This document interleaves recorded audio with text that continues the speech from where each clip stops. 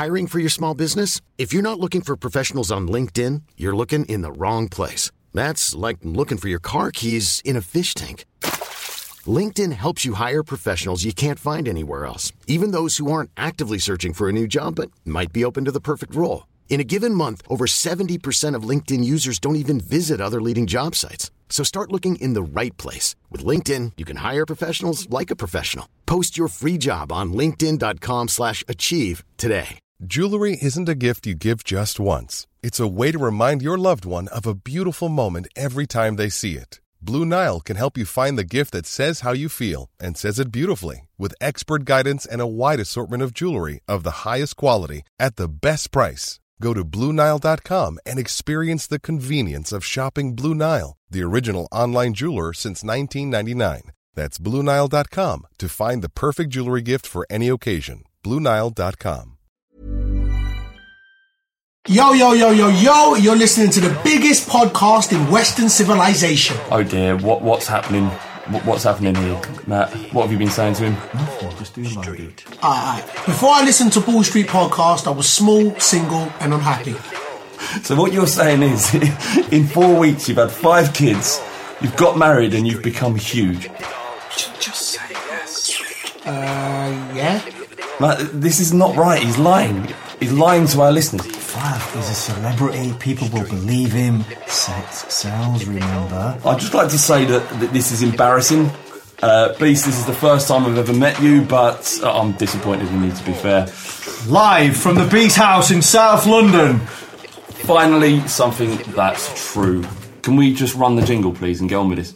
The Long Ball Street. Lip it long, lip it long, lip it long, lip it long, lip it long, lip it long, the Long Ball Street. Lip it long, lip it long, lip it long, lip it long, lip it long, lip it long, the Long Ball Street. So this is the Long Ball Street. Thank you everyone for downloading. We're here in the Beast House. Adio. Let me start again. It's Adebayo, isn't it? Akinfenwa. It was Bayo. Oh, Bayo. So hang on a minute, you've already given the guy the wrong name, having said that you're disappointed in him, yeah. Apologies. in the man's house. Apologies. This ain't recording, this is... No, this is recording. It is recording. Oh, is it? No, I'm not going to record getting his name wrong. That's quite like that.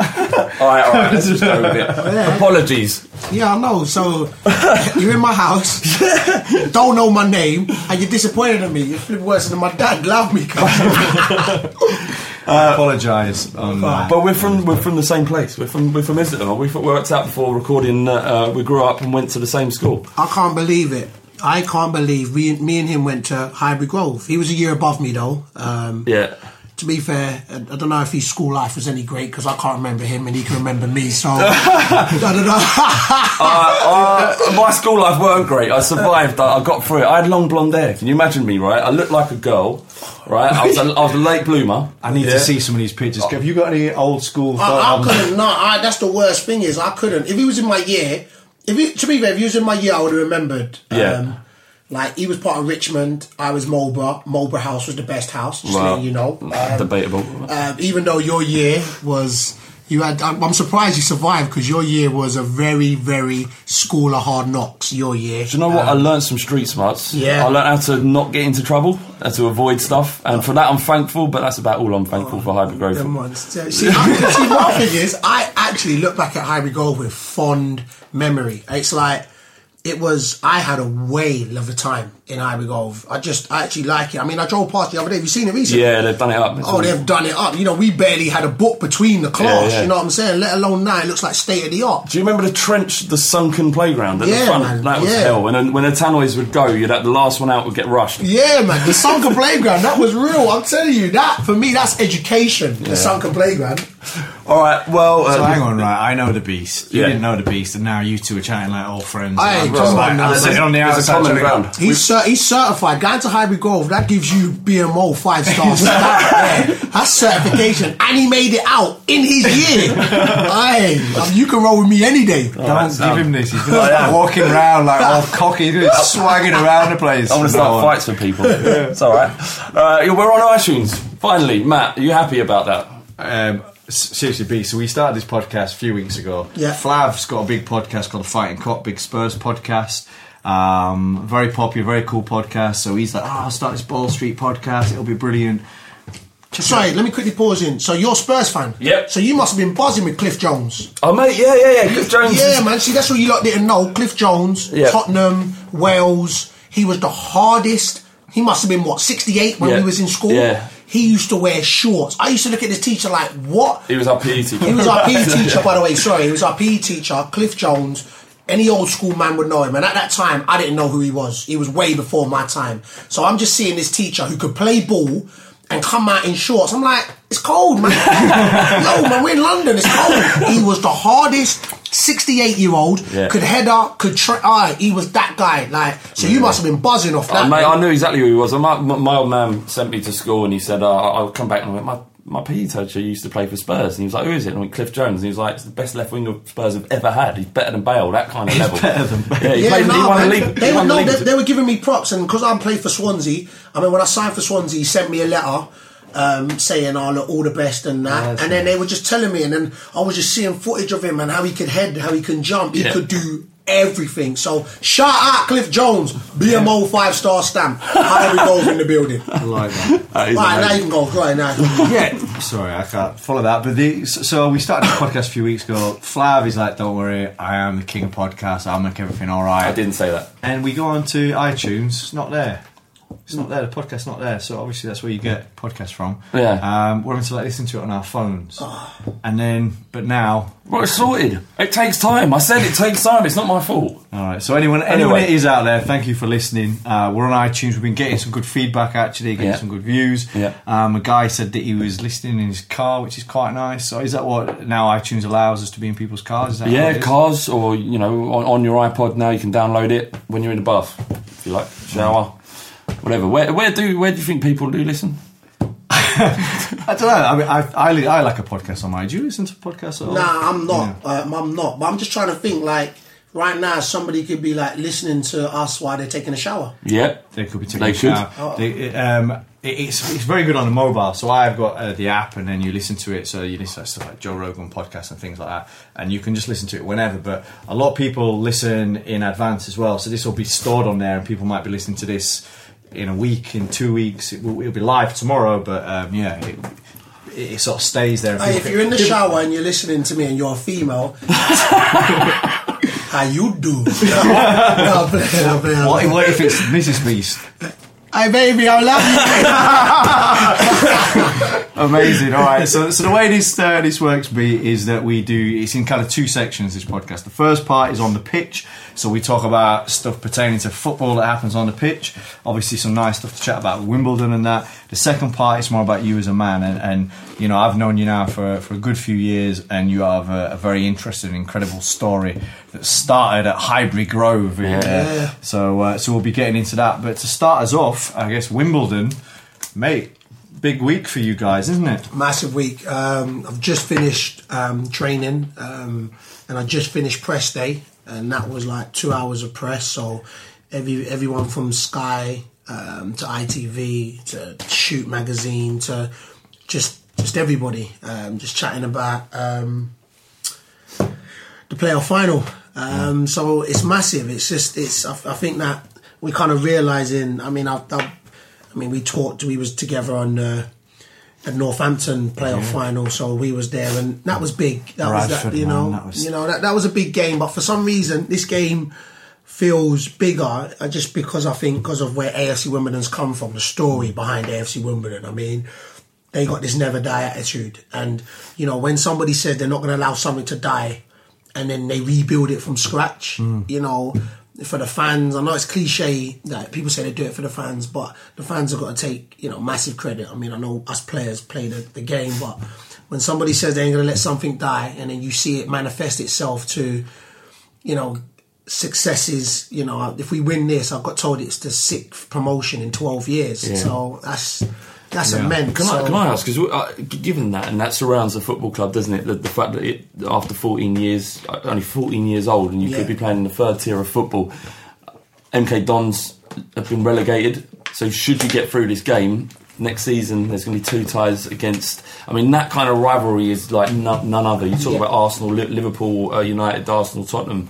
There's something completely different in that. Are you aware of that at AFC? Yeah, you buy into that. Like, you honestly do. I mean, I've played against MK for... See, this is how I know. I play against MK. I don't even put the Dons at the end of their name. That's how much it means to our fans. Yeah. So, and you buy into it. Like, because MK, to me, were just a team. Played against them many a times. Just a good ball-playing team that I used to enjoy playing against. Whereas now, they have become a bit of the enemy for me, because you feed off, you realise how much it hurts, or it hurt our fans in their soul. I'm talking about, like, it's gone beyond their heart. It's, it's burnt them in their soul. So we know that as players, and so that's added...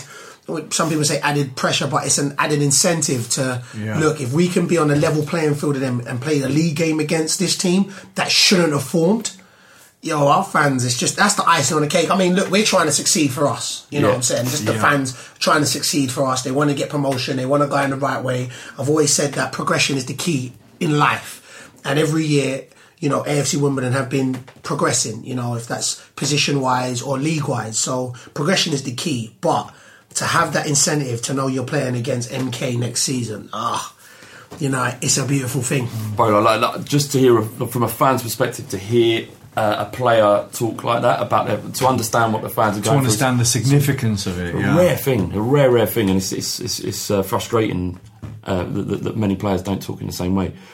And you've had it, so it's been kind of an up and down season, hasn't it, for you as a player?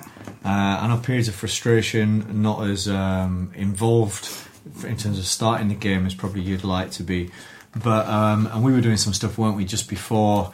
It was getting to. I think you just got into the playoffs, and I remember your attitude was really positive, and it's like, come up for the hour. I was saying to you, come up for the hour, come up for the man. Yeah. And I remember watching the first leg, and it was 0-0. It's a very tight game, and you come on, and it's fair to say transformed the game, really, didn't you? Yeah. I mean, you touched on it.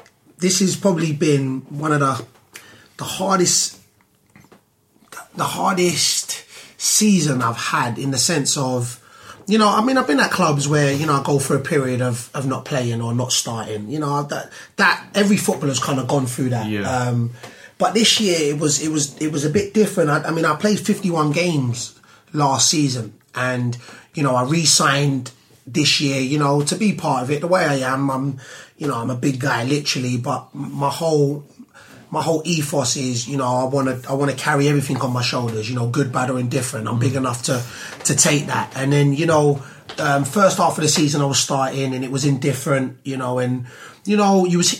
was hearing negative talks, from the sideline, not necessarily from the gaffer, but the gaffer as a manager has to look at, where he could strengthen, where we're going wrong, how we can get the best of the team and not one man. And I've always said that, no one man should be bigger than a club or bigger than a squad or anything like that. So it was a little bit difficult for me, because just after the turn of the year, Christmas, I felt like I just found my form. It took me, I just found my form. I was like, yeah. And then at the same time, Tom Elliott found his form as well. And I think one thing if a player can look at himself and say, if the decision's justified, then it makes it a little bit more easier. Human nature, you're still going to be frustrated because I wasn't playing. But to be fair to Tom Elliott and Lyle Taylor, they formed a partnership which clicked. Yeah. And unfortunately it was when I thought I clicked into I clicked into form, Tom Elliott and Lyle clicked as well. And you can see from the results that it was a successful period, which got us in and around the playoffs. So as a man and as a footballer, it's a process. You kind of you know, you work harder. What I did, you know, I work harder and I prayed harder. You know, they were like my go-to. You know, look, work harder, pray harder. Don't let them work harder. Let them have nothing to say to you. And it was, you know, I don't know if this has come out that much, but you know, I was allowed to go out on loan. Yeah. The gaffer said, look, I can go out on loan. You know, the one thing I'll also give to my manager is he never disrespected me. You know, I never felt like he disrespected me. He did show me the respect. He always talked to me. He was like, look, B, I'm going with this.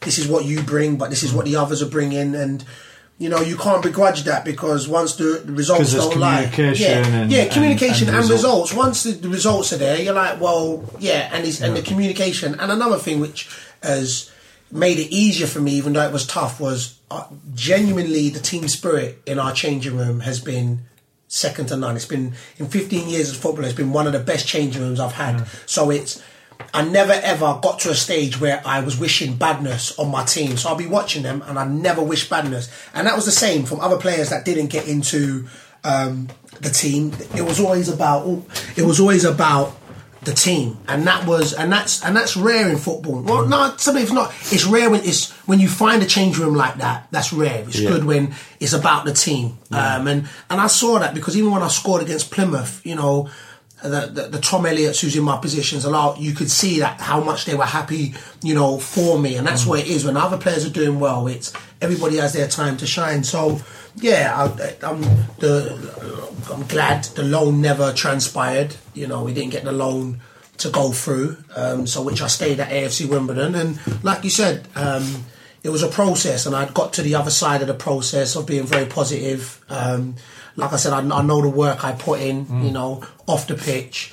I know the faith I'd put in off the pitch. So it was, look, give me my time, and you know, hopefully I'll be able to do my thing. So and that's how it's transpired to that. So can I ask you as well, then, because obviously you're a bit older now, and you can often, I think as you grow older, you start to understand the world a little bit more, and you learn. And I've gone through this myself. You look back at times when you were younger, and you think, God, if I'd have known then what I know now, I might have acted differently.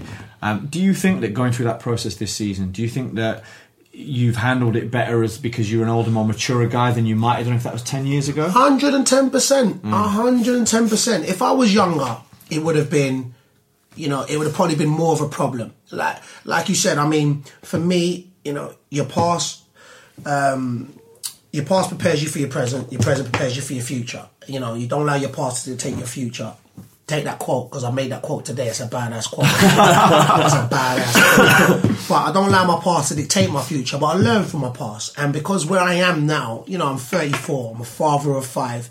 You know, when you strip it all away, I love football. But football's, you know, something I do. You know, it's not me. It's a part of me, but it's not me. So, you know, as I'm older, you know, I can see through the grey. You know what I'm saying? And then try and look for the lights that's, you know, beyond the situation, you know, and try not to allow the situation to consume me. And, you know, also in the sense where right now, it's not just what I can bring on the field. And that's something I had to learn as well. You know, it's like, look, I'm 34. You know, we got a striker that's 22, 25, 26. So I'm like 10 years, 8 years senior. So what I can bring to them, you know, with my experience dealing with situations, you know, trials and tribulations, that's what I've brought this season. And, you know, and I've, you know, I embraced that situation of, you know, being I don't say a father figure, I would say like an older brother, you know, to these players sort of thing. And for me, that also I embodied, and I've had that. Whereas when I was younger, I didn't have no experience to give nobody, so I was able to deal with the situation. You were the little brother or the middle brother. I was just a rebel when I was younger. And it's funny because I see that in you, by the way. So I think I saw like Taylor talking about how behind the scenes he can't speak enough about what you do for him, and I can see that because I mean I'm actually older than you, and he looks it. Let's go. God bless you. Two against me now, isn't it? It's like a school thing. I don't know how hard you were at your school. You two Neither of you would have survived Atwood Grange Comprehensive in 1989. I said comprehensive, bro. They had computers back then, I can tell. No, but seriously, I can see that because you are and we'll get onto some of this stuff, but you are kind of, I think, wise beyond your years, and you have a focus and a steely kind of ability to almost transcend the situations that you're in, and it's almost like a belief. I don't exactly know what it is, but it's something that I've always admired about you, and that I find fascinating, actually. And we're going to get onto that a little bit in the future. I've just got a question, actually. You're talking about your youth career, Bayo. Now, I was reading up that you spent 3 years at Watford. Yeah. Whoa, how long? Was it 3? 8 years? No, 8 months. 8 months? It was only 8 months. I was only on, Sack the researcher. Well, that's Wikipedia. But this is true. I know this for a fact. You went out to Lithuania. Yeah. That's a crazy move, isn't it? Or what happened? You were young, and that's not a country I'd imagine many people think they would go and play football in. Yeah, I didn't think of that at the time. I still thought that I was going to get a Prem club. I was 17, just about turning 18. So I think I was 18, and I was like, "Yeah, I'm still gonna make it." Like, you know, when you're talking about that steely focus and determination, that never once wither. You know, I was like, "Yeah, I'm still gonna make it." So then at 18, I went to Watford for like it was a trial. It was meant to be a month trial. So the first month went up, and I had a manager. Then he was like, "All right, look, we like you. Still train with us for another month." So I was like, cool. So that happened for 3 months. At the time, I'm training and thinking, all right, cool, I'm still training at Watford, it's not a problem. That manager left. Another manager came in. He had a look at me for 3 months. That manager left. Another manager came in. He had a look at me for 2 months. And then, I've told this story before. I remember he called my mum and dad in. He was like, look, I want to have a sit down with you. So I was thinking, he's called my parents in. Oh, they're going to sign me. So I was like, yeah, made my parents take a day off work and that. So as we got there and that, we sat down in the change room, and he was like, well, look, I'm afraid we're not going to offer you a contract. And the first thing I thought, I swear to you, talk about a team. It wasn't even about you offering me. The first thing I thought, I looked at him and I was like, so you made my parents take a day off work to hear that? That was the first thing I was thinking. Did you say that? No, I didn't say that to him because I know my mum and dad my mum would have slapped me in my head because she would have said I was being rude. Yeah. But I remember thinking, you made them take a day off work for this. So he was like, yeah, we've got 8 strikers trying to get into 2 teams, the reserves and the first team, so we're not going to offer you a contract. And I was like, okay. So even now, I was like, but however I am anyway at the time, I was like, it's cool, I'll see you when I play against Watford. I remember that was my last line when I left that. My mum just was like, oh, that's my son. Anyway, so he popped out anyway. And I remember driving back thinking, no, y'all lot take the piss. Like, do you know what I'm saying? For bringing my parents in. And then funny enough is, it was just stupid at that time. And I can't remember his name. I thought there was something else coming. That was it. No, that was it. It was it. Geez. They called me in and that was it. You might want to wear a suit. You might want to, let's get the press in. And the worst thing is, I can't remember his name because I swear down, I would tweet him. I would send him a message. I'll find him and I would say a message. Like, alright, look, if you were the guy that released me at Watford, I must have been 18, so it's a little while ago. Maybe it was McDonald, something like that. We need to find that out. We'll find out, because I need to have a conversation with you, because I don't mind you releasing me. I ain't got a problem with that. You need to pay my mum and dad the money they took off that they didn't earn for the day of work. I'm just letting you know. That's fair. That is fair. That happened, but then at the time, I was my football agent. I had an agent who was married to a Lithuanian woman, and he said, well, look, the chairman of the Lithuanian club had come down to watch me play. He'd come down to watch Watford play, and then was like, the big guy looks good. So then they got talking, and then he was like, look, we play European football if you want to come out. So I was like, so this is, I think we're coming about August times or maybe July times, just before pre-season. So he's like, well, look, our season start from April to November. We want you to come out for 2 weeks in September, and after the 2 week trial, we'll let you know. So I was like, all right, look, I ain't got nothing on, but I've got no interest in signing. But if I go out there and they want me, it will make it good for clubs here. Saying, look, a team in Europe want to sign me. I'm 18. Take me. Yeah. So I was like, all right. By the way, Lithuania sounds cold. Nah, when I went in September, It was nice. This is how they got me. They sucked me in. I'll get to that. They sucked me in. So, I got there in September. It was nice. Hotter than here. Like, went there. I was like, okay. But remember, I'm 18, so we're going back. How old am I now? 16 years. We're going back 16 years. All right, cool. You did the maths. We're going back 16 years. Laptops were expensive as hell. No iPads. No FaceTime. None of this. DVDs had just come out. I'm talking about not to this era now. There's not even there's no well, you don't have a laptop, but there'd be no Wi-Fi. There was none. There was nothing. You was cut off. I had to buy calling cards to talk. There was none. I had to go to. Let me tell you to the point. I had to go to the internet cafe and talk on MSN. That's how back we was. So this is what I'm saying. So people that would know what I'm talking about. You was cut off. So they weren't like it is now, whereas you go away, you're FaceTiming, like you're from anywhere. From anywhere now. I remember travelling in like 2001, Thailand and places like that, and that's how you'd keep in touch. You'd essentially go and you'd go into like a little internet cafe, it'd be a slow connection, and you're just trying to get dial up. It was proper slow, and I was just living on MSN, like hoping, look, go on MSN so we can talk. I remember to Mrs. She was 18, we just got together. Go on to MSN, we can talk. Well, right, it was just that. So, but that's just what I'm trying to put into your heads to where it was like 16 years ago. So I went out there for 2 weeks, and after the third day, they said, "Here's a 3-year contract." Like, this was, I can remember this.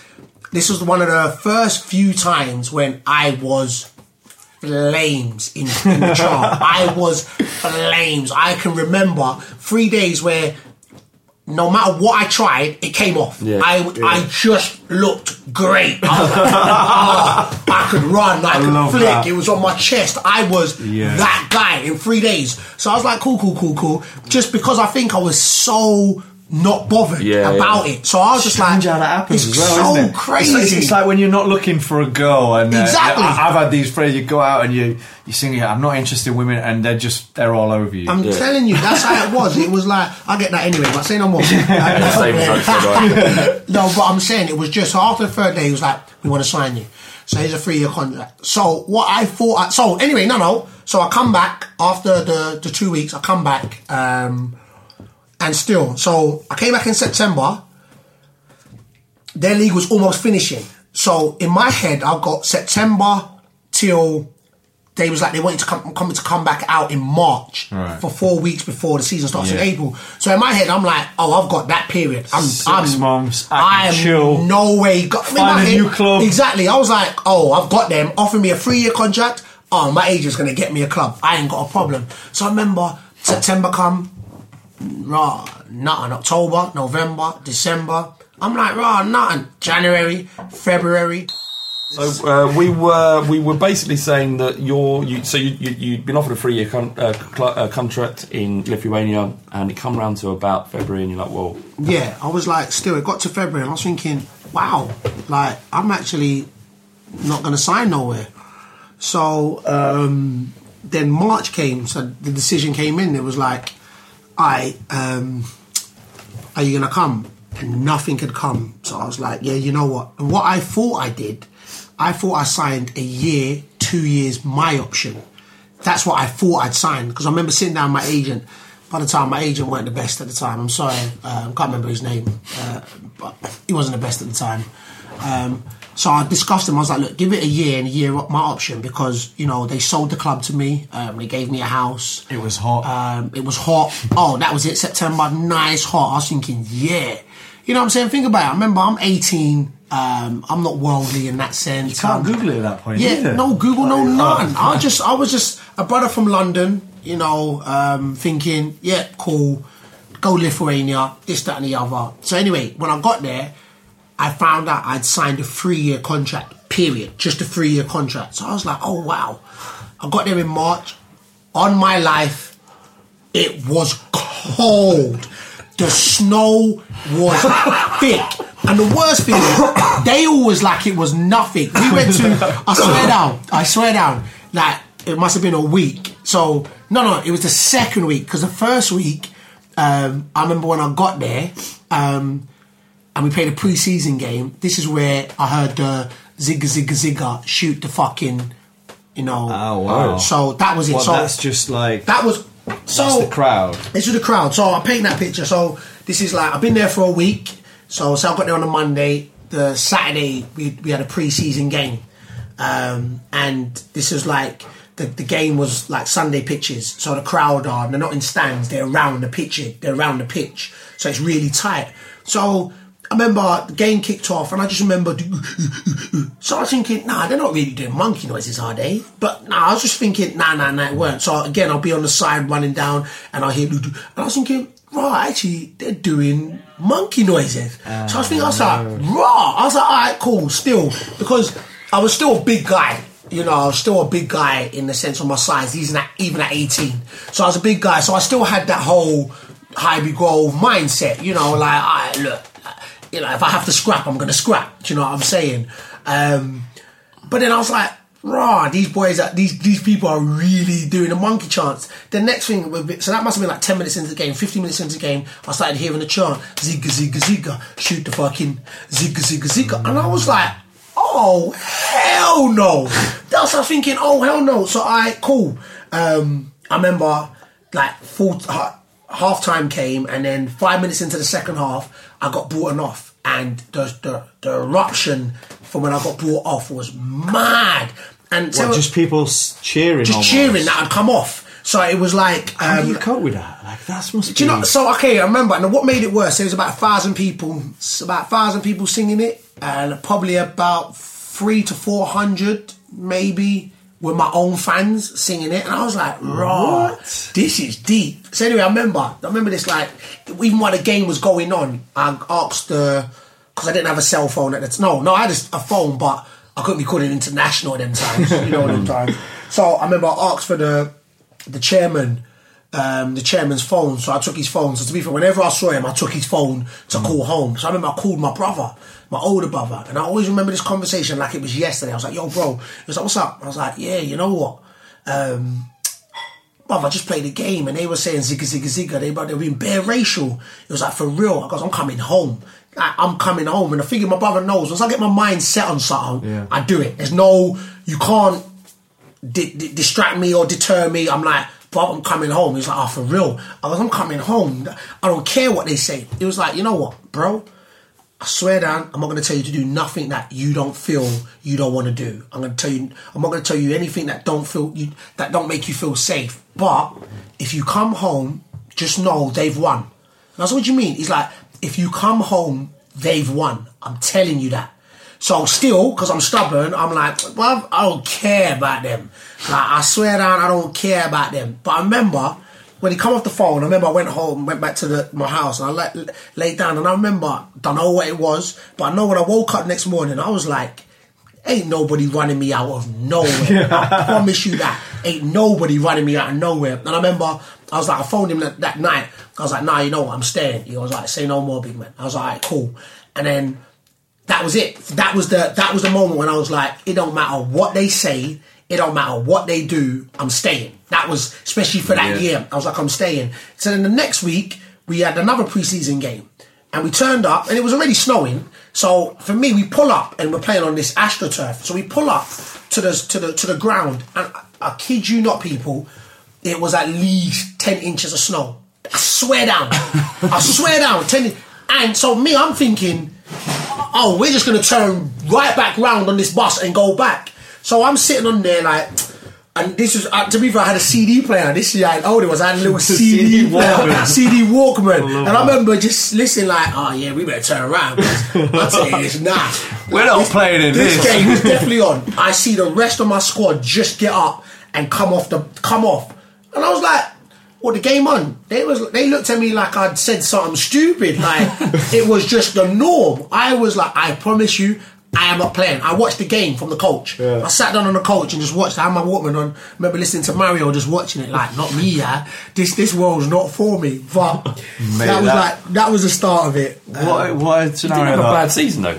Nah, I had a very good season. And see, this is what it was. It was like there was 3 big clubs. There was Vilnius, which is the capital, Kaunas, and then FK Atlantis, and then Akranas. So it was really like, at the time, Rangers and Celtic. They had them two. They generally always ran away with it.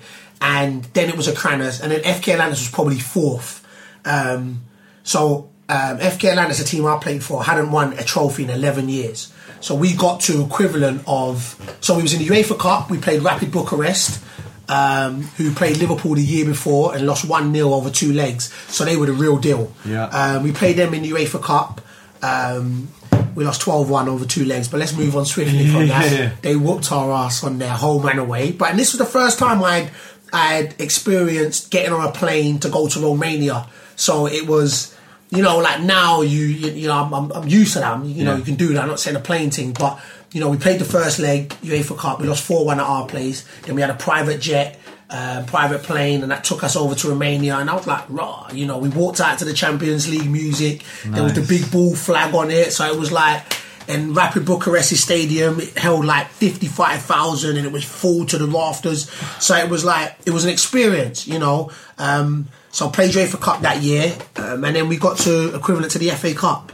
And we won 1-0, and I scored the only goal. And I kid you not, from there, just the whole thing changed. Like, I opened up Adidas stores. I didn't pay in restaurants no more. Didn't pay in cinema.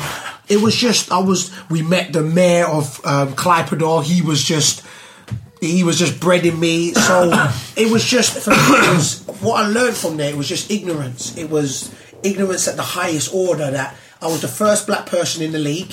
One of the few black people in the city of Klaipėda. So it was just ignorance. They hadn't known none. They hadn't seen it, at that time. So what they didn't know, they was afraid of. And that just showed me that after the season, scoring the goal, and how they took to me, and how I was opening up stores, and it was just ignorance. And there's another story from there.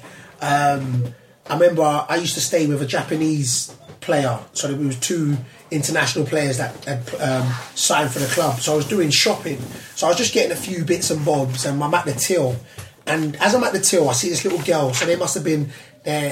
Her family was over there. They had long black trench coats, them Dr. Martin boots, the jeans. And she came up to me and she just went, "White power."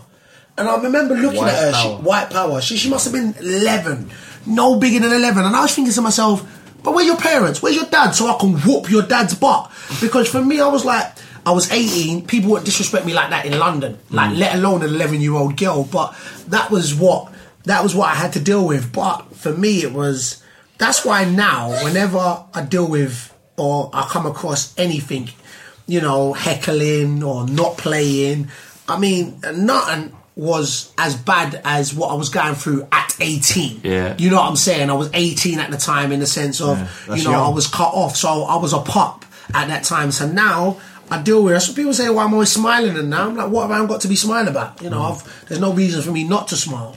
So that was my stint in Lithuania. I love that though, for the setup. You go out there, it's sunny, you're on fire, everything you touch is flying in the back of the net. And then you go back there, it's like, it's cold.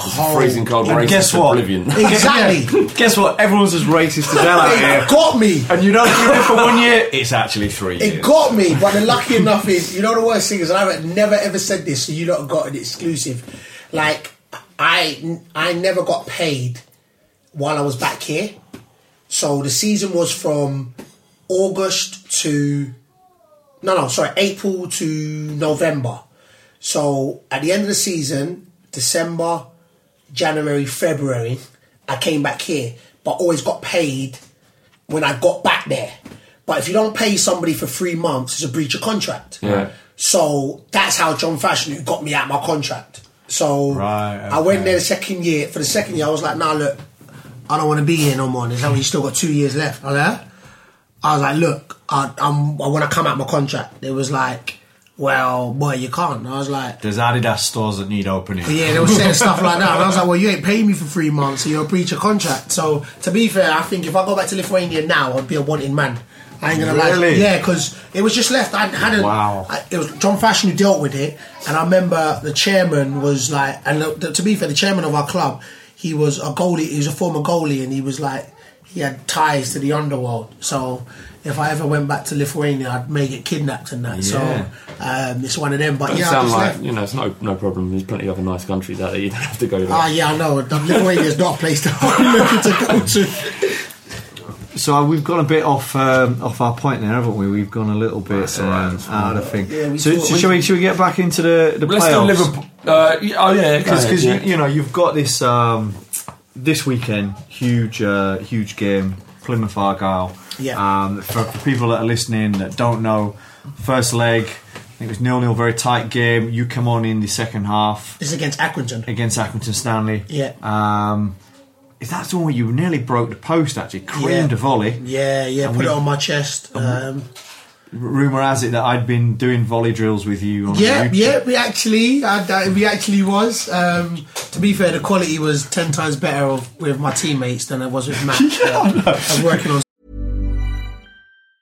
I'm Sandra, and I'm just the professional your small business was looking for. But you didn't hire me because you didn't use LinkedIn Jobs. LinkedIn has professionals you can't find anywhere else, including those who aren't actively looking for a new job, but might be open to the perfect role, like me.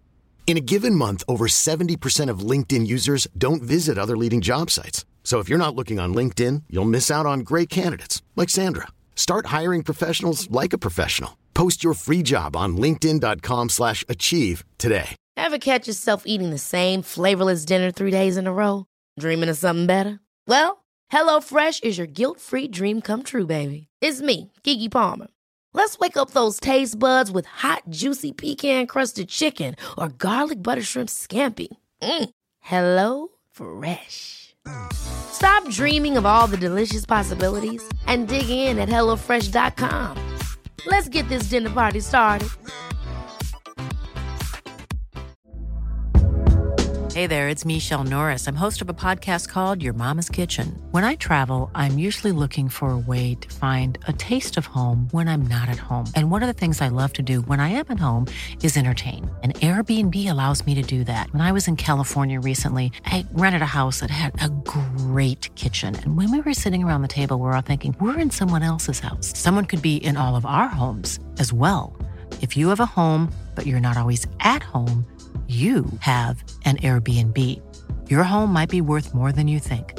Find out how much at airbnb.com/host. Scraps.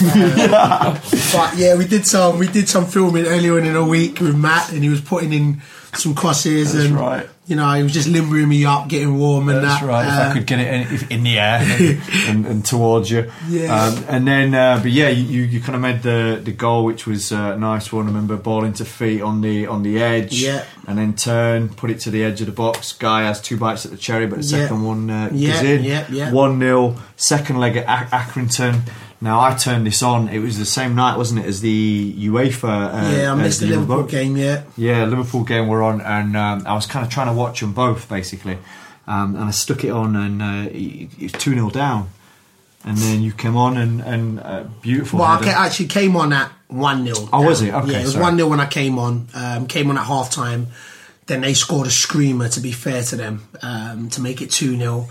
So basically, we was going out. We was 2-1 down, and then... But you always you love playing Accrington. Yeah, man, I do. Accrington, I've only scored... I think I've been a professional for 15 years. I've scored one career hat-trick, and it was against Accrington for Northampton a couple of years back now. So Accrington, I actually enjoy playing against Accrington. But yeah, Barry Fuller put in a great cross, back stick, and I keep telling them, look, put it in my office, in the 6-yard box and that's my office. And I just managed to dump on him. I just dunked him on the back stick. And like I said, I've scored some crucial goals. To be fair, the goal against Liverpool was probably like one of my favourite goals of my career. In the sense of, and I think in the sense of the magnitude of the goal, because it's Liverpool, I still think that the goal itself against Liverpool was, I'll be remembered for. But feeling wise, I never thought nothing would beat that. I honestly didn't think anything beat that. But the goal last Wednesday beat it, just because you know, the magnitude of the goal, the timing, scoring it in front of our fans, our away fans. It was just, and it was a towering header. Yeah, you know, when it's like, it wasn't like it was a tap in or nothing. It was, for me, a man's header. Like, if you put a bus in front of me, I was lifting up the bus. Like, after that goal, I felt like I could shut most things down. Put Iron Man in front of me and I would have just shut it down, you know. So it was that feeling. And, you know, as footballers, that's what you try and play the game for, when you just see the elation on people's faces. So, man. So then that was the goal that brought us level. And then what Lyle Taylor's done all season, you know, scored goals, you know, after a great run by Jake Reeves. Beautiful run that, wasn't it? Yeah, Jake Reeves, it was Messi-esque. Especially for extra time as well. Yeah, but him, both our midfielders, legs you know, for days. I'm telling you, they can run. I get tired just watching them, and I watch them in awe. You know, the both of them, they get up and down, and they've done that all season. You know, Danny Bullman's 37, and like Jake Reeves, he's 22, but they can just run. They can just keep running. And the run he done, and then like I said, Lyle Taylor put a chance in front of that for Lyle Taylor, and he's going to bury it. And, you know, that just set off the scenes after the game, which was... The scenes were scenes. It was... it was memorable. It was incredible. And so now you're I mean, there was you threw to Wembley. It's Plymouth, who you've obviously played a couple of times. You scored against them, didn't you? Yeah, I scored against them last month. So how you... are the boys confident? Yeah, I mean, Plymouth they've been in the top two like all season, so they got to be favourites, and we know that we have got to play out our skin to beat them. There's no, we can't just turn up and cruise. I'm talking about from us to the manager to the players to the fans, all got to be on song to beat Plymouth. We know this, but at the same time, you know, it's nice that we know we've beaten them recently under our belt. So of course you take that into, you know, you take some belief from that. But it's Wembley and it's a one-off game, and anything can happen. So, you know, fingers crossed that, you know, it's us that get that desired result. Well, good luck for that, mate. Thank you. Absolutely. We'll be cheering you on. Thank you. Obviously, you know, you've had a really good impact on the playoffs, and hopefully you can. I know it's a team thing, but hopefully you have a good day there as well. Thank you. Now, looking back at the season, and say you're a Liverpool fan. Yes, I am. Which we know. So how do you feel about their season? I mean, I think it's been indifferent. I think Klopp's gonna do well. I honestly do. I think that you can see what he's trying to implement. I think we need to add to our team, add to our squad. If we had won the league, if we had won the Europa Cup, you know, it would have. I think it would have been like a nice little cushion or foundation to build upon. But unfortunately, we didn't win it. But it's a progression game, and I think you can see, you know, slowly and surely what he's trying to implement. So I'm looking forward to him having a full season with Liverpool, and, you know, see what happens next year. Okay. Well, how did it feel? Because there's the kind of mixed elation from, obviously you're going to Wembley, but at the same time, Liverpool have capitulated. Yeah, I was thinking that actually. Were you in touch with the result? I was thinking when you were in extra time, I was wondering, I wonder if he knows that. Nah. So what had happened? Because I remember name dropping. Danny Murphy asked me the same question. And this I also got a shout out. The reason why I love Liverpool. Liverpool sent me a birthday tweet on my birthday saying "Happy Birthday, Beast." Love that. Yeah. And Stevie Gerrard sent me a personal message on my Instagram saying "Happy Birthday" and said, "Look, if I'm out in London, in the LA, he'll take care of me." All that stuff there. This is what I'm saying. Why Liverpool, you never walk alone and that. But then that means I'm moving up in the world. You know, I ain't gonna lie. But to be fair, when I was on the bench, I saw 1-0, so I was buzzing. I was like, yeah. And funny enough is, I got showed 2-0, but then got told about the goal that got disallowed, but that came up as 2-0. So my one of the coaches showed me 2-0 because he knows I'm a Liverpool fan. So in my head, I've still got 2-0 in my head. Yeah, so I'm just like, oh, we're 2-0 up. We're done in this. Yeah. So then at the end of the whole game, I'm like, oh yeah, and I'm sitting down on the fence. We won, Liverpool won. And they was like, no, Liverpool lost 3-1. So I was like, no, I know you're lying because we scored 2 goals. You know, they was like, no, Liverpool lost 3-1. I was like, what are you talking about? We was 2-0 up. They was like, no. So then I would then found out that no, the goal got disallowed. So then, you know, as a player, you're like, yeah, I'm buzzing, you know, it's nice. But then as a fan, your team, you're like, oh gosh, it would have been such a beautiful night. So, you know, it took a little bit of the gloss off. But, you know, at the same time, you're like, all right, cool. Again, Liverpool, we go again next season. So it did take a little bit of the gloss off because, you know, I thought both of us would have won. It would have been nice that way. All right. Absolutely. So shall we go to the next? Let's. What we'll do? We'll break now because it's been a long half and fascinating stuff, honestly. But what we do now is have a little roundup of what you can expect to see on the Ball Street channel, including what we'll talk about a little bit is the Beast versus Virtual Beast. Yeah. And other bits and pieces that YouTube have been on. That goes on their YouTube channel. Yeah, so stay tuned. This week on Ball Street, have a Butchers at Us lot talking about Man United, England and Turkey, and a very special video where we review the season in 360. Basically, you can go on your iPhone or computer and you can control the camera and put it in whatever direction you want. You can put it in the direction of the person who's speaking. You can put it in the direction of Robbie's face as I rip him about Arsenal. Once again, that kind of happens. Also, please remember to watch the Real Beast versus the Virtual Beast competing in FIFA drills. All of that can be seen on youtube.com/Ball Street. Do it now. All right, second half of the long Ball Street. Adebayo Akinfenwa, you're 34, you play for Wimbledon, you're born in Islington, you've had 14 football clubs, you scored over 100 league goals. Went to school with you. Went to school with Flav. I just referred to myself in the third person. And you're known as a beast and you're the strongest man in football. Ain't you a bit big for a footballer? Yo, man, I've been trying to say that for years. So you've just quoted my stats of why I'm not too big for a footballer. Of course, but, How have you made it though? I'm concentrating on my strengths. That's just, you know, you concentrate on your strengths. My strengths is, my strengths is exactly what you saw against Accrington Stanley. You know, I don't try and deviate from it. I'm not going to try and be like a Jermaine Defoe. I'm not going to try and be like a little runner that can run away from defences. That's never been my game. You know, I'm very good at ball retention. I'm very good in the air. You know, I'm very good at bringing others into play. I've got a very good touch. Not for a big guy, just period. You know them ones good where, feet. You know, he's got a good touch for a big guy. Nah, I've got a good touch, period. Like, take out, it's one thing I just think people, they constantly like, but.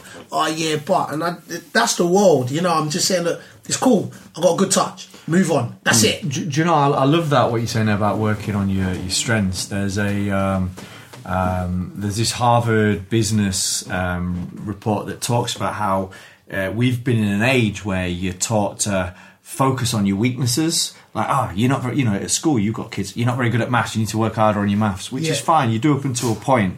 However, people are happy when they're doing the things that they love and the things that they're really good at. And actually to focus on your strengths, there's this whole school of thought that in business you've got to do that. So rather than making people do things they're not good at, that's where things really come together, is when you get people to in the right roles and doing the things that they're good at. So working on your strengths. 100%. I think like anything, I remember a coach, and I can't remember who the coach was, or maybe it was a striker, and I heard this quote. It was, you know, if you had a bad training session, they stay out longer and try and get better.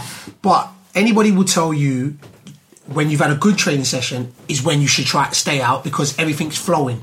You know, that's the thing in a sense where, and I'm not saying like, you know, my weakness is my pace. My weaknesses have to stay on top of my fitness. So my days off, I have to work harder. And I'm not saying that I neglect that. I actually don't. You know, my days off now, especially at 34, I'm in the gym, not just pumping weights, doing cardio, you know, because that's the side which I know I need to work on. But at the same time, I'm also banging weights because my size is my size. My strengths are my strengths. Like you keep saying, it's like, look, my strengths are my strengths. Your strengths would be your strengths of whatever it would be. So focus on that. Like, stop, because exactly, people would love to be like, you know, good hold-up play. Yeah, but it's not that quick, you know. It's straight away, you want to give a positive, but it has to coincide with a negative. So that's my whole thing. Is like, nah, you know what?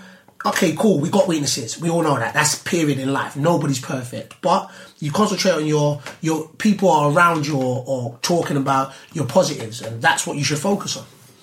So what...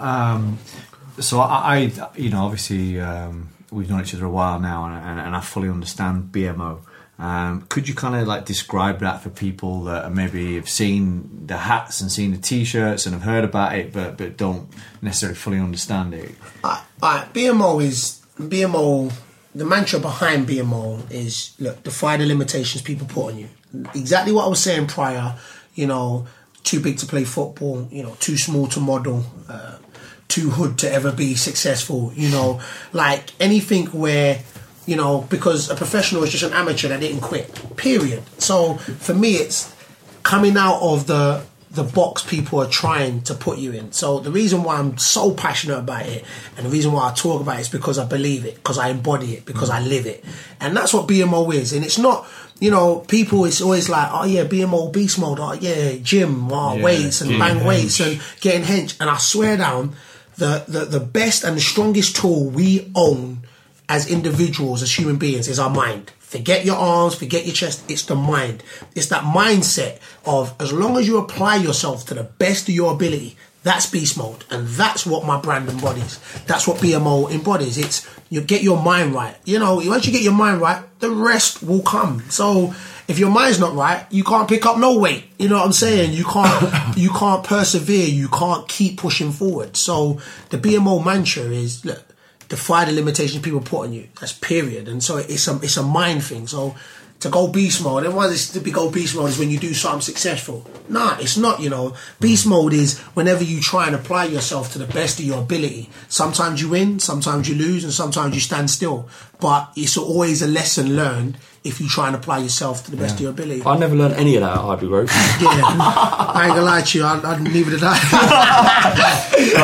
Seriously, no, I love that. And this is like when we first, so I remember we first started chatting, and you only had maybe 14,000 Twitter followers or something like that.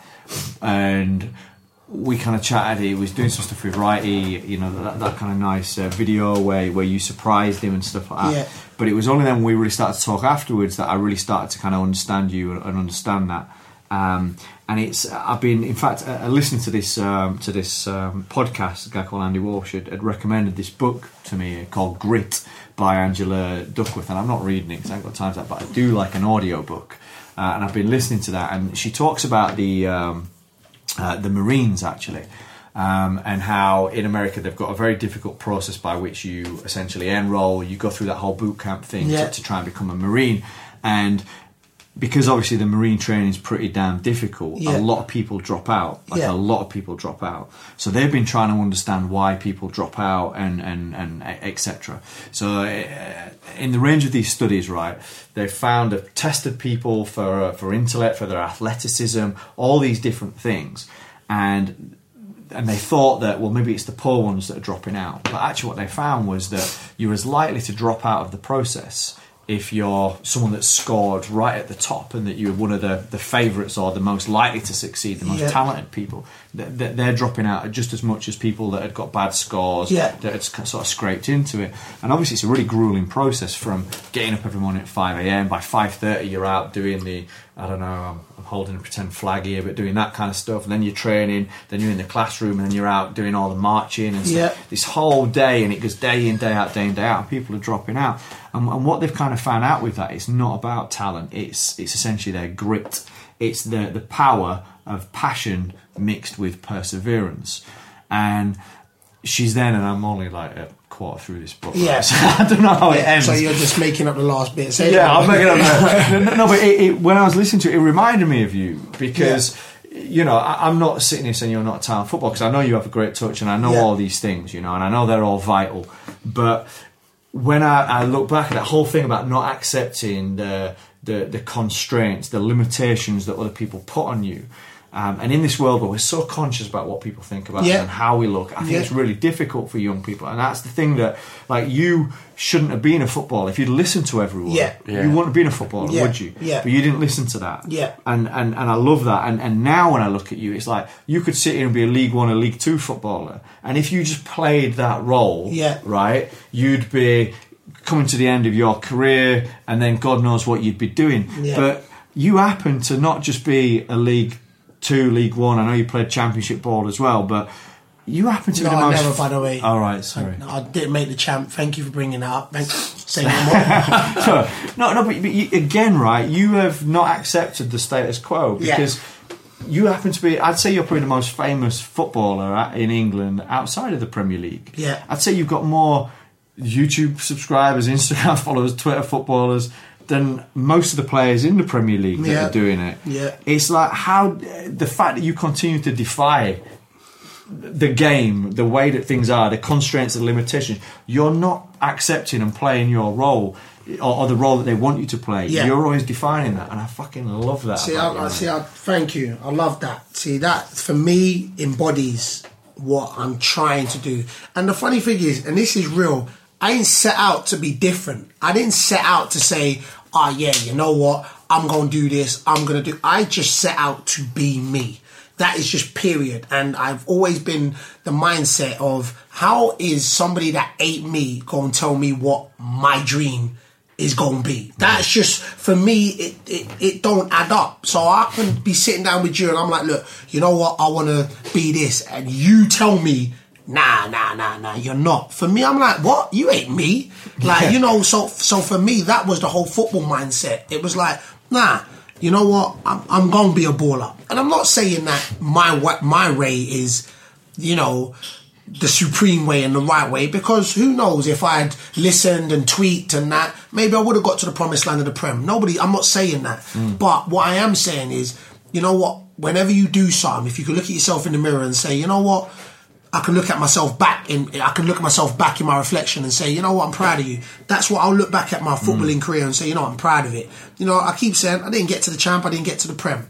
And I hear that. And maybe if I'd done a few things differently when I was younger, then maybe I would have, you know, and I'm not saying that I did everything right, but the foundations, you know what I'm saying, of what I'm saying is I weren't going to listen to nobody who said, you know what, you can't be a footballer. That was just a no-go. And then even that, and then for me it's the, you know, from there, like you said, I started on this social media campaign and I was just known here and there, you know what I'm saying, within the footballing world. And 2 years later, from knowing probably 3 years, we know each other 3 years, so 2 years later, from a year into it, it's like you said, I'm probably known.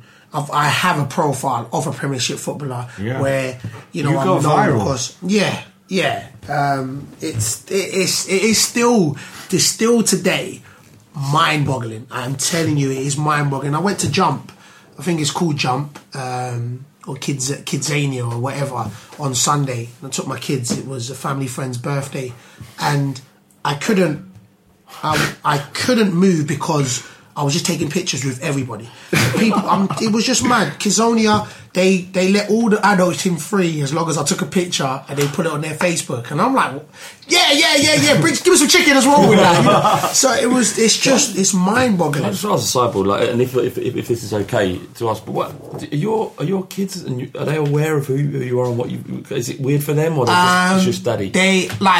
I'm daddy to them. So you met Jai, Jai, my boy. Yeah. 5 out of 5. Yeah, he's 5 out of 5. Jai got 5 out of 5. Shout out Jai. Well done. He's the why you always want to take a picture of my daddy for? You know, when we're out, he's that. He's like, why you want to take a picture of my dad? My older girl, she's gonna be 9. She knows. Yeah. She knows the level. She'll be like, daddy's a celebrity. I'm like, nah. She's now starting to use, daddy, I want to go on Big Star, Little Stars. So now she's starting to really clock on, like, what can I get out of my daddy being into? So she's knowing. Whereas, you know, my youngest, they'll run around, daddy, AFC Wimbledon. It's just for them. But I'm just daddy. I'm a big kid myself. Like, you know, around them, I'm just a big kid. So when we go out and I'm taking pictures, they're starting to grasp it more because it's happening more and more. Whereas the first few times it'll be 1 or 2,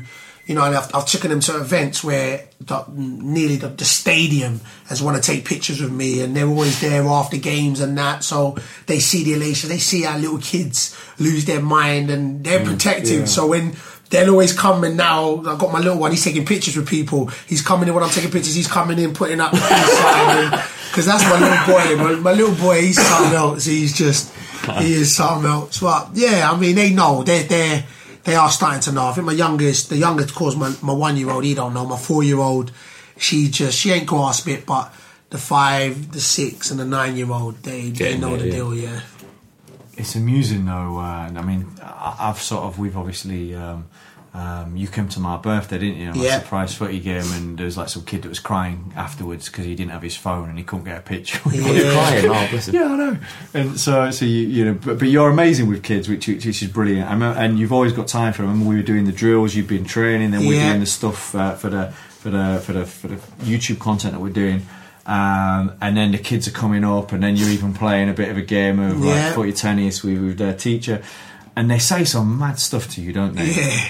What's the maddest thing that one of these kids ever said to you? It's just mad, like that. And the worst thing is, for me, because I got 5, it's a bit more. I'm a bit used to it, having always kids under my feet. And when I say I'm a big kid, I am a big kid. So you've seen me with kids. And because kids have got no filter, it's just they ride off their tongue. They'll be like, alright, so you know, what car do you drive? How much money you got? What are you eating today? What did you eat yesterday? Where'd you sleep? What TV do you watch? Where'd you live? What's your door number? Email address? What's your number? Who you got your phone? You know, and they're just firing questions like it's nothing. You're like, yeah.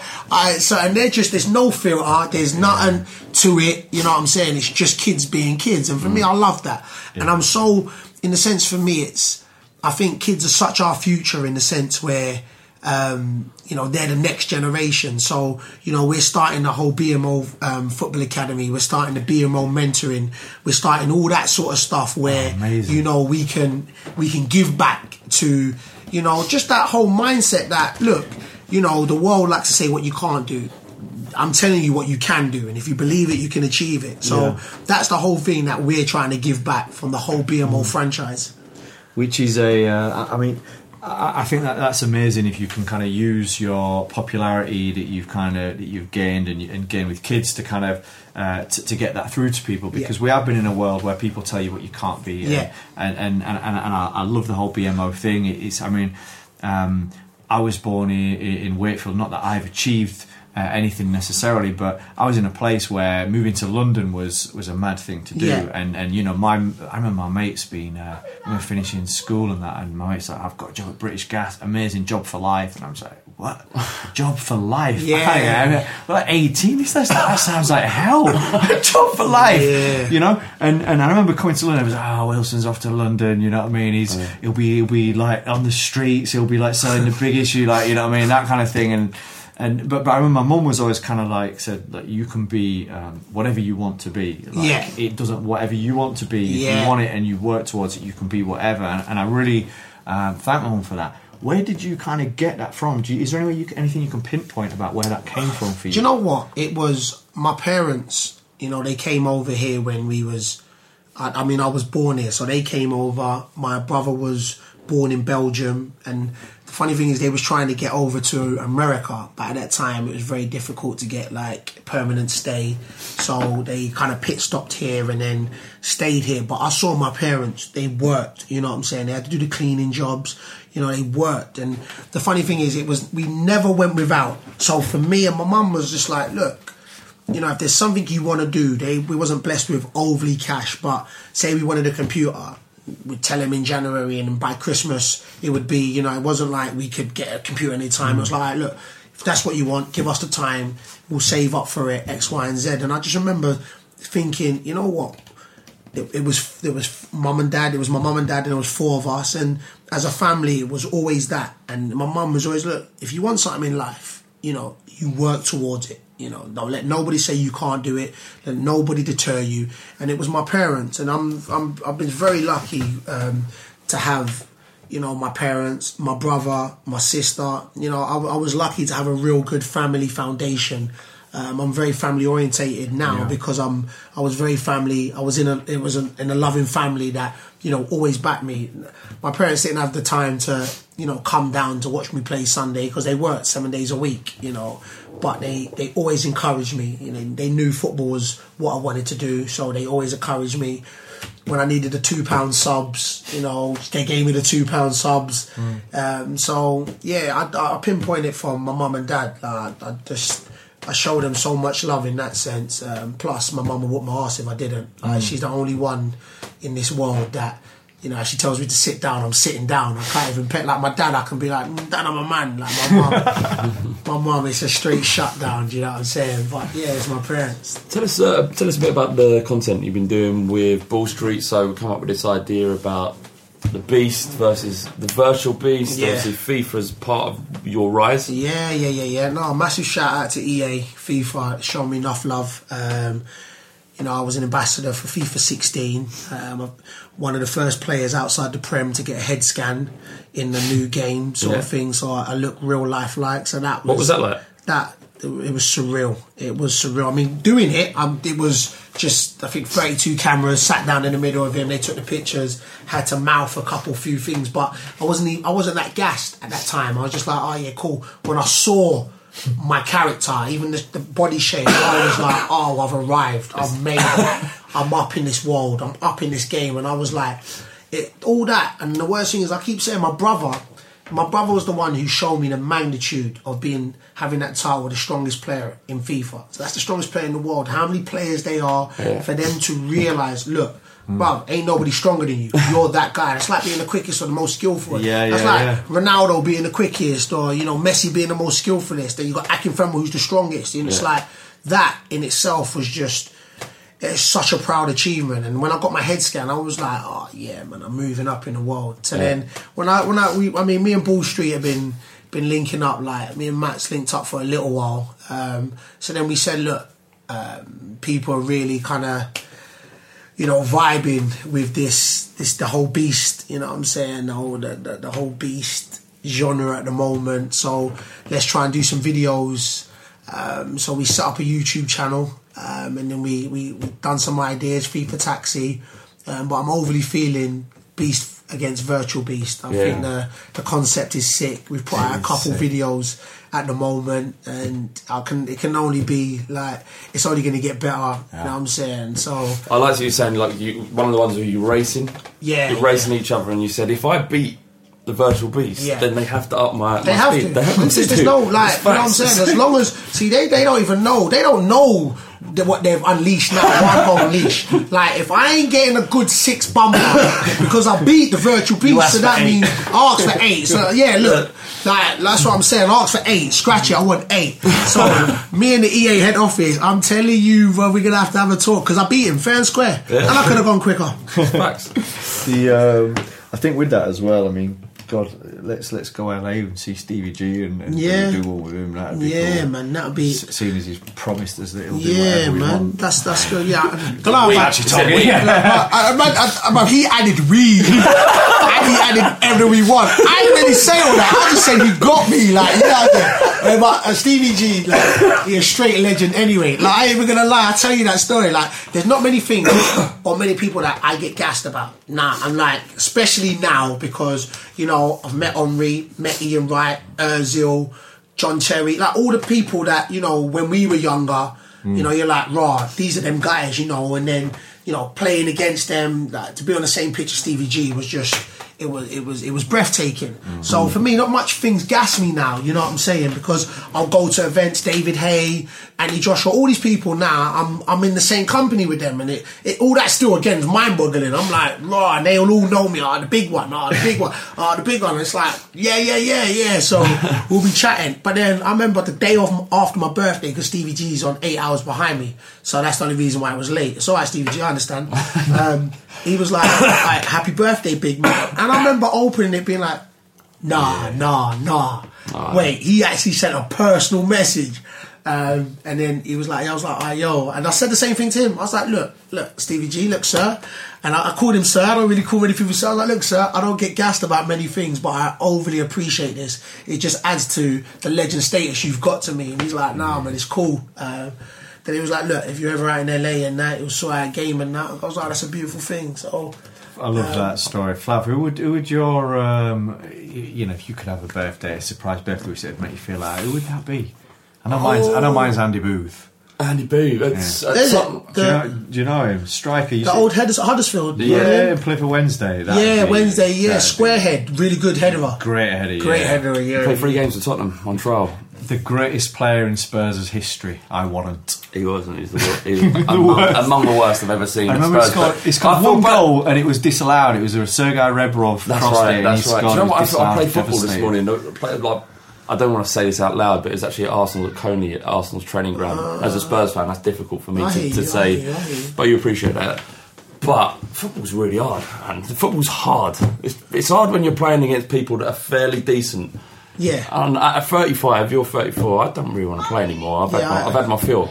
I hear that. I'm coming towards the end. I still got the burning desire to ball, but I understand what you're saying. That's like when we come against a passing team that is just passing it and it feels like you're chasing shadows and you're like, yo, man, this is not for me. Like, it's one of them ones. But then when you're doing it to other people and beasting them and that, it's a beautiful feeling. Paul Walsh, by the way. Paul Walsh. Paul Walsh, yeah. Do you remember him? He played for Liverpool for a bit. Yeah. Long blonde hair. He's following me on Twitter, by the way. I could hook that up. Really? Swear down, Paul Walsh. Please do. Follow me on Twitter and that. Don't worry, Flav. That's my guy. When's your birthday, Flav? 31st of August. 31st of Cool.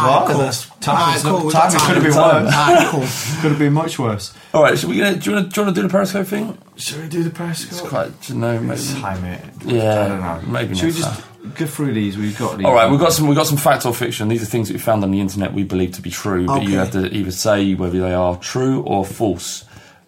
This is a little bit silly, but the rest are pretty fair, I think. Akinfenwa once squeezed an M&M so hard it turned into a Skittle. You know that's not wrong. I mean, no, it's wrong. That's wrong. That's a lie. Akinfenwa once won an F1 race on a bicycle. Yeah, Lewis Hamilton was behind me. Sorry, Lou. I said I wouldn't tell the people. Do you want to do this one? You know, it is. I've got it. Giraffes were created when Akinfenwa uppercut a horse. Yeah. He tried to take my chicken. Bam! You know what I mean?